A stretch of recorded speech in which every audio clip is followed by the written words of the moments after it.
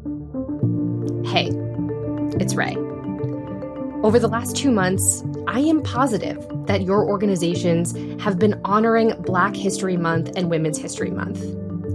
But I'm here to remind you, we can't stop at a once-in-a-year celebration. We should be having conversations that celebrate the voices of women, of people of color, of the disabled, of LGBTQ plus people, and so many other versions of identity.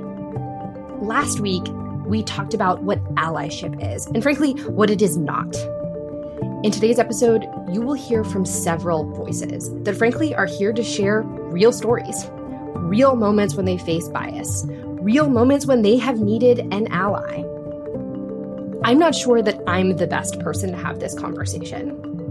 I want to reintroduce you to a voice you've heard on the podcast feed before, Michelet Simmons. She's the Managing Director of Workplace Culture and Leader Development at Advisory Board. Michelet, take it away.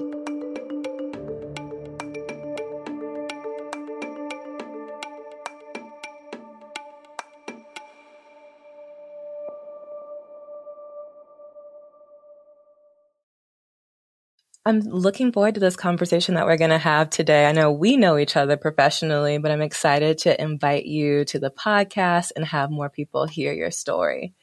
So I'll first introduce Dr. Kelly Barr from Gunderson. Hi, Michelet. Glad to be here. We also have with us Dr. Allyship Johnson from Bronson Healthcare. Hello. And finally, Dr. Jenny Clevin from Gunderson. Hi, thanks for having me. Welcome to the podcast. Thank you all again for being a part of this really important conversation on allyship. And we know that allyship requires that we see, name, and disrupt the ways that systems of oppression like racism and sexism show up in our world.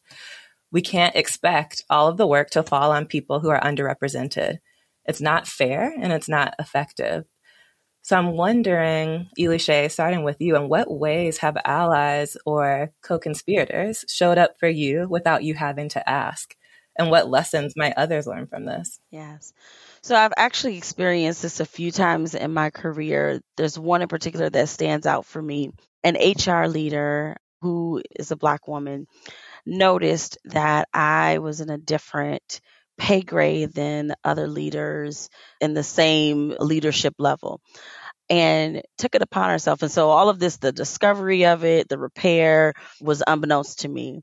I learned after she had taken this up and addressed it with the executive team, and then had come to me and said, "Hey, I noticed this about your pay, and I just want you to know that it has been resolved," and communicated what the change was. And I said to her that I was appreciative because I really genuinely was, one, I didn't know. And so to know that someone had done this on their own accord, recognized it, repaired it, and I really didn't have to do any self-advocacy meant a lot to me. Mm-hmm. But when I said thank you to her, she said, "You don't need to be grateful to me because this was the right thing to do." And that really made a difference to me. Mm-hmm. The thing to take away from that is sometimes when we think about equity work, we think about it at the macro level, and we sometimes don't always reflect on the things that happen on the individual micro level from person to person. And not all people scream equity. There are some folks who identify with it from a this is the right thing to do perspective. Mm-hmm. I love that example too, because there are a lot of things that are going on behind the scenes, rooms that we aren't in, and we don't even know what opportunities we're not getting, whether that be about pay or promotion, or am I being considered as a successor for a next level role? You can't advocate for yourself in those rooms. And so someone who has access to more power, whether that be because of their gender or race or position in the organization and information that they have access to, can be a game changer. Yes. Mm-hmm. Mm-hmm. It's a place where I see having women in leadership positions and people of color in leadership positions be really exciting, because those people are sitting at those tables and they just have a perspective that might be different than someone who had come before them. Absolutely. And to add on to that, why it's important that there be more than one at the table, because when it's one person of color or one woman at the table, it's too much of a burden for that person to have to take that on together, and why it's important too for allies to consider, what's my role in this work? I'm sure we all know that the data still shows that women lag behind men in representation in senior leadership positions. And there are so many messages that women internalize as we try to climb the corporate ladder. We think, I have to be perfect. I have to execute flawlessly. I have to be assertive, but not bossy. And there have been studies that have shown that men will apply for roles that they aren't qualified for, while women feel that they have to exceed the qualifications to be ready to apply to that role. So even with all of the accomplishment that women bring, we often deal with imposter syndrome. And it's that fear of exposure, of being found out as a fraud. So there's already this external tax. I'm working so hard to prove myself. And then there's this very real internal dialogue that can compromise our mental health and well-being. Yep. Jenny, I'm wondering about your experiences navigating some of those internal messages that might have to deal with imposter syndrome, and what's the role that allies, whether those were peers, mentors, bosses, how have they helped in navigating those messages? It's interesting you'd ask that, Michelle, because I think imposter syndrome is something that particularly really recently I've dealt with again. And I think it comes up each time you start to climb the ladder, if you will, in an organization, or you switch roles and think, oh my gosh, now I'm in this role. Now what do I do? And sometimes it's that I, like you said, have perceptions of myself that other people may not see. But I realized a while ago now that I hold myself to this external perception of the Anjali ad from the 80s, which is a long time ago.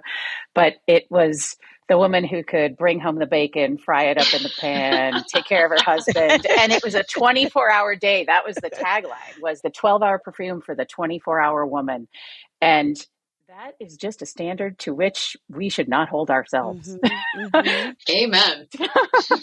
But I think from the time I was a pretty little kid growing up with those things, the working woman was someone who could take care of the family and make sure that that was all taken care of, and make sure that you were excelling at being really good at what you were doing at work. And so in my own head, I think those were the standards to which I held myself. And over my career, figuring out how to navigate in that space for myself has been something I've voiced, dealt with, said life is not a real balance. It's kind of an integration. And it means sometimes you got to work at some things and sometimes you're doing other things, and you aren't going to be an A student all the way across.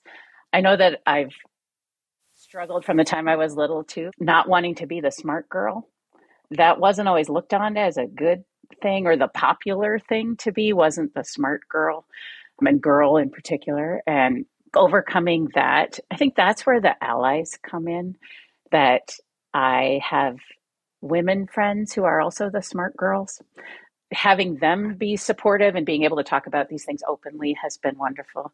And then I also have men, both as friends and colleagues, who will point out things like you said, you should apply for that, because I would never think of not having those qualifications. You do great. And I think you have a lot of skills. And whether that's having a conversation as an aside, or whether that's going, I can think of particular mentors and leaders who I've had who have come to me and said, I think you should try this. And I say, oh, but I don't have those qualifications. And these are men in particular, actually, who've said, no, you actually do. And it would be great to have you in this role. I think those, if I can internalize them, and again, sometimes this is just me getting in my own way, give me the strength and ability to move forward. But it takes a lot of reinforcement. It's a lot of step back and say, oh, wait a minute, I'm doing it. Okay, now I'm going to start. So it takes practice and giving yourself some grace to say, this isn't easy, and I need lots of people around me to be able to talk with and get support from. Yeah. Whether those are my superiors or my colleagues, friends, etc. And both men and women. A lot of times from the men it's really powerful coming from the men in my life to say, no, you can do this. Yeah. Yeah, I would agree with you, Jenny. I mean, that's really resonating with me too, because I think about a position change for myself in the last year and how it really, when you kind of sink down and you need someone to pick you up. And hearing you say that, it was actually a lot of male colleagues that I feel like almost resonated stronger with me as I reflect back, who kind of pulled me aside and said, hey, I think you should continue to move forward and look at other opportunities for yourself, and you have the talents and the commitment to do it. So that's pretty powerful. I agree with you. The other thing I've noticed once you're in that role that's kind of cool is that then as long as you're willing to speak, which does take some practice as well, and learning to use your authentic voice and not your, I'm just trying to say this and apologize. I know I don't know, but getting that out of your vocabulary takes practice, because that has been something I've incorporated for a long time. Oh, I'm so sorry. I must not have heard this right. Not apologizing, etc. But the things like you brought up earlier, Allyship, with noticing the discrepancies that may be there, and then calling it to those colleagues' attention who are sitting at that table, and their ability to say, I never would have thought of that. And just creating that space where people can not know and be. I notice the more women I have in my leadership circle, the more I see this ability for everyone in the room, men and women both, to be vulnerable. Yes. And it's just a really cool thing to watch. We're just starting to see it happen, I think. But it opens us up to making changes that need to get made. Absolutely. I have to underscore two things from this exchange. First, this group is such an accomplished group of women leaders, and there's such agreement that this doesn't go away. Yeah. It is a continuous practice. The further I get along, even if I'm at the top of the organization, I'm probably going to feel it even more. Definitely. Yep. Yes. And so that need for the support around you never goes away. Yeah. And if I may also, in taking one of those, like when you're applying for a job and they have those, career tests to kind of see what you're thinking, what you value in the role. I remember one particular question that I paused to answer because I noticed my worry of how it would be perceived as a Black woman. And it was about if my desire for the position had anything to do with position advancement or pay. And I struggled with answering that because, in all honesty, yeah, right? Like, yes, I am seeking career advancement. And yes, I do want access to wealth. And I also am doing it for the right reasons, right? Yeah. And that it's more of a collective decision for me. And I want to make wider impact in my community. But you only get one answer to that question. Right. Yeah. And I was curious to how that would be perceived for a male to say, yes, I am seeking advancement. So sometimes we're challenged with being honest and authentic in some of those answers, because we don't know how will that be perceived, right? Yep. Well, and the fact that we even worry about that. Yes. I mean, aren't we all, isn't everyone interested in if you're in the professional world, you're looking for advancement, for reassurance you're doing a good job, for improving, in our case, like the health and well-being of our communities, and getting paid for it. Yes. And those are all okay. It doesn't have to be mutually exclusive. No, you don't need to pay me. I'll just do it. Right. Right. I feel like I've done that a lot, but now I'm not going to anymore. Yep. I want to highlight an important nuance I think you all called out in the allies who have showed up for you, because there's a version of support from men or other people that can look like, you go be you. Be authentic. It's fine. Versus someone who is actually trying to lean in and help you do that work. So there's a slight difference there, because it's not so easy to just give some basic advice. Like, it's okay. Like, just be you and everything's going to be fine. Like, no, what can I do do I need to go recommend you to the person who's hiring for that role? Do I need to go through your resume with you or point out to you what makes, Jenny, Allyship, Kelly so qualified for that I, want to give them my stamp of approval. So I think it's important to make that distinction.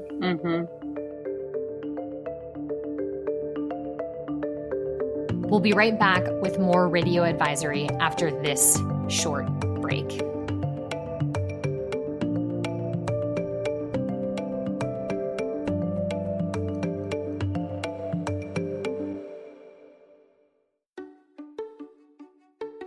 The future success of your healthcare organization depends on the strength of your leadership bench, and the time is now to invest in your rising executives. That's where Advisory Board Fellowship comes in. Our 18-month advanced development program prepares participants to navigate complexity, drive transformative change, and achieve breakthrough performance. Over 250 organizations have trusted the fellowship to build their bench with up-and-coming leaders ready to tackle tomorrow's challenges. Learn more by visiting advisory.com/fellowship or by following the link in our show notes.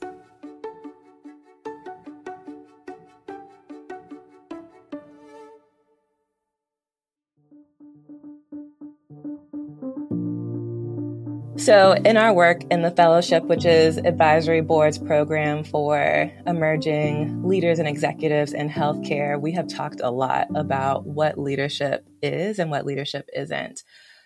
The story that we have been told about what leadership is does benefit some people more than others. And I've seen with you all the journey that you've been on to define what does leadership mean to me, and how can I maybe challenge some of the expectations of what I've been told leadership is and define it in a way that's more authentic to me. So Kelly, I'm wondering about your journey and how you've been redefining leadership in a way that reflects your values and allows you to lead more authentically. Reflecting upon that question, Michelle, I think about even there was a time in the last couple of years where I had a title, I had a role, I was leading people, and it was an elected position, but suddenly all of my peers didn't elect me again. Mm-hmm.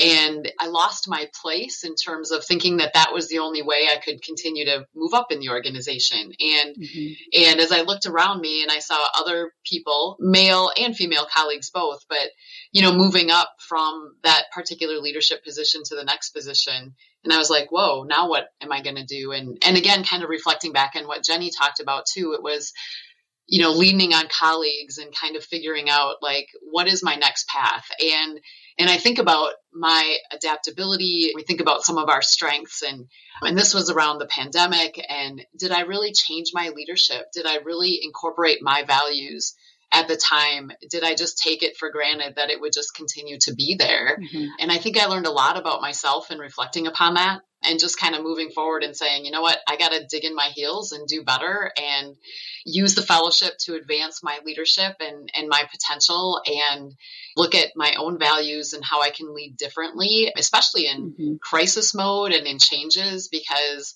I kind of fell victim to let's just keep doing things the way we've always done them.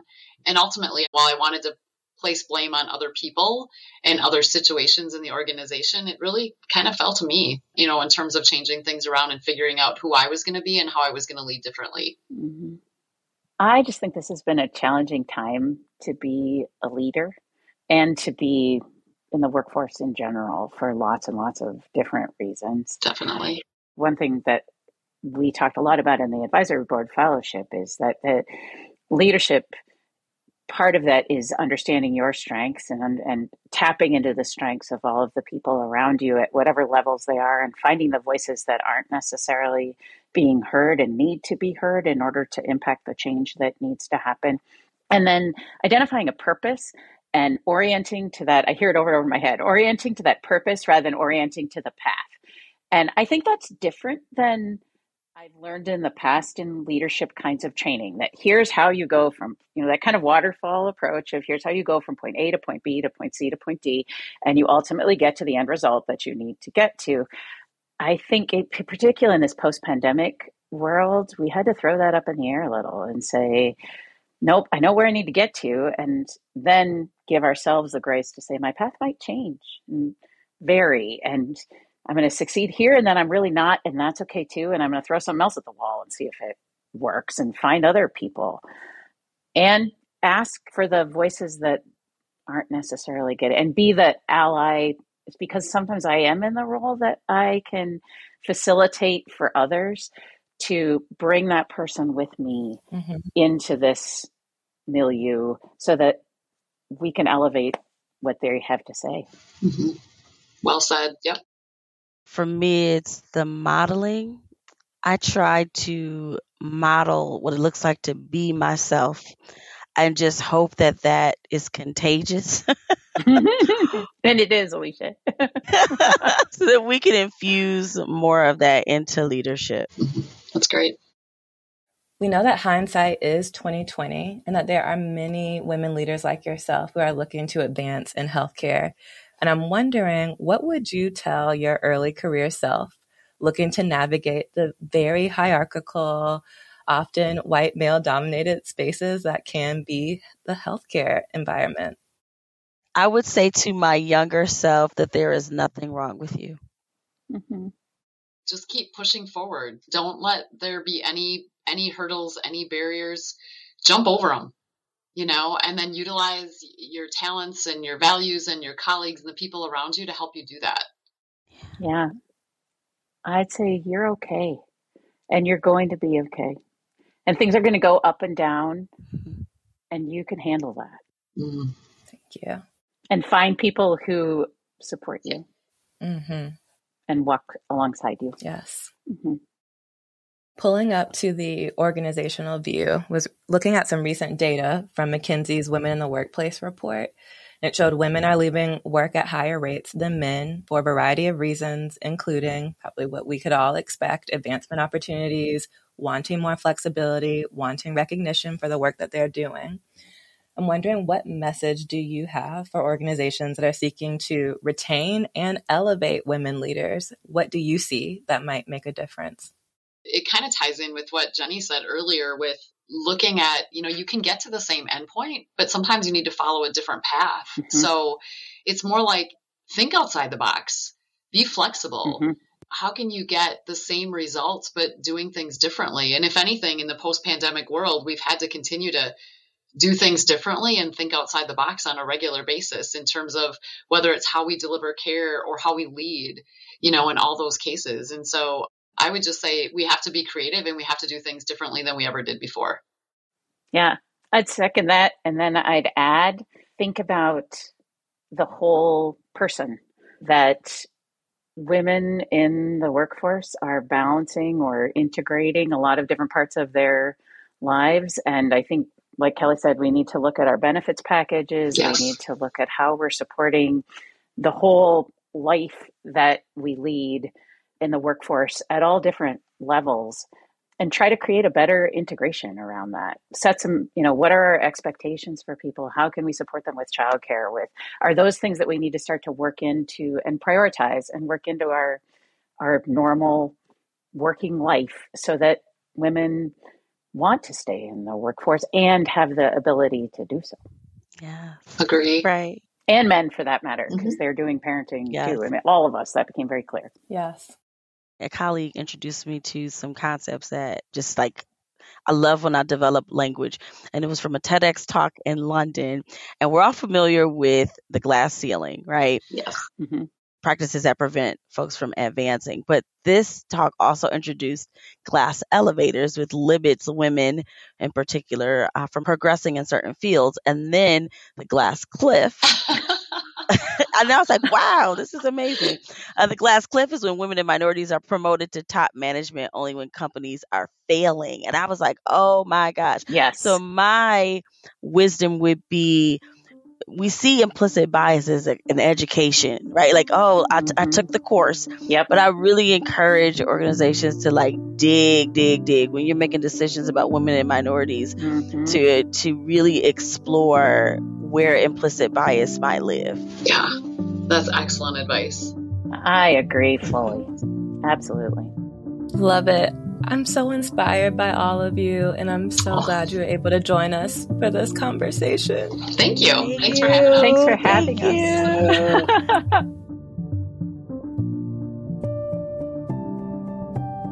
I wanted to bring one more person into today's conversation, and that's Charity Shelley.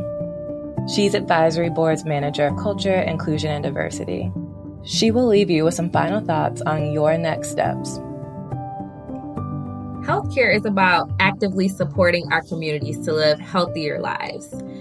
There are many concepts we consider when determining the health of the patients in our communities, but I want to encourage you to think about a concept that may or may not be top of mind, which is weathering.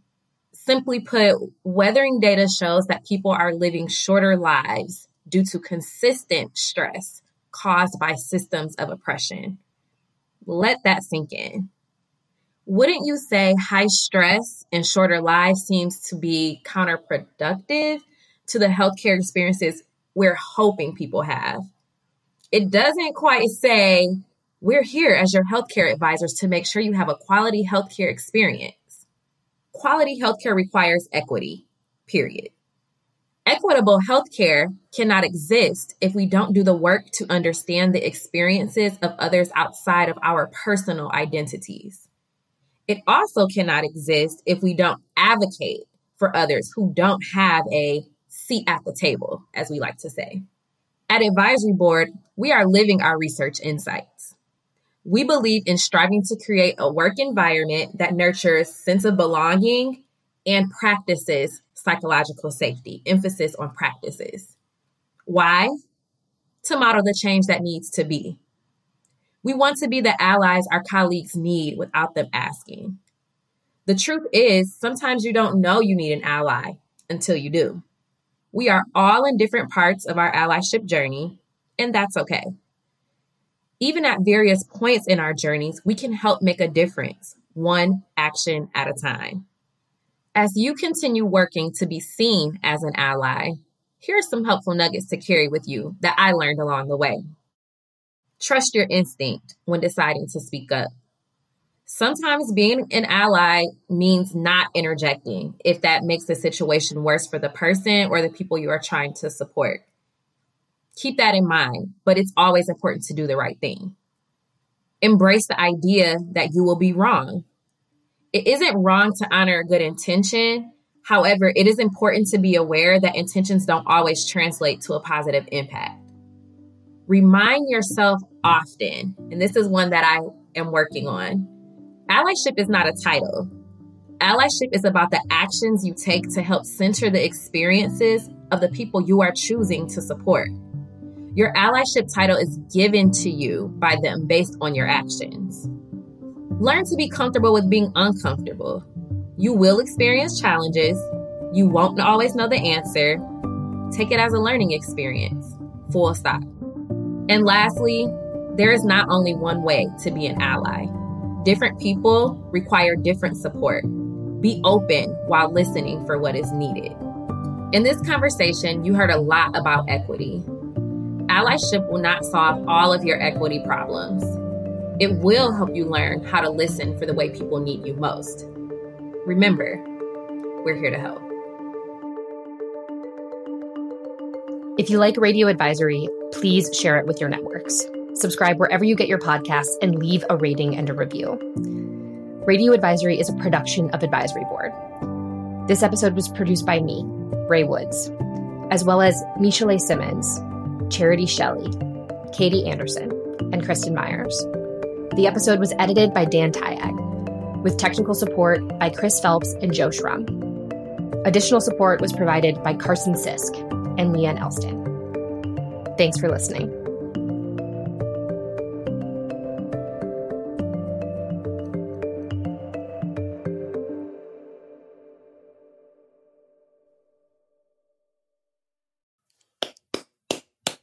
Love it! That was so good.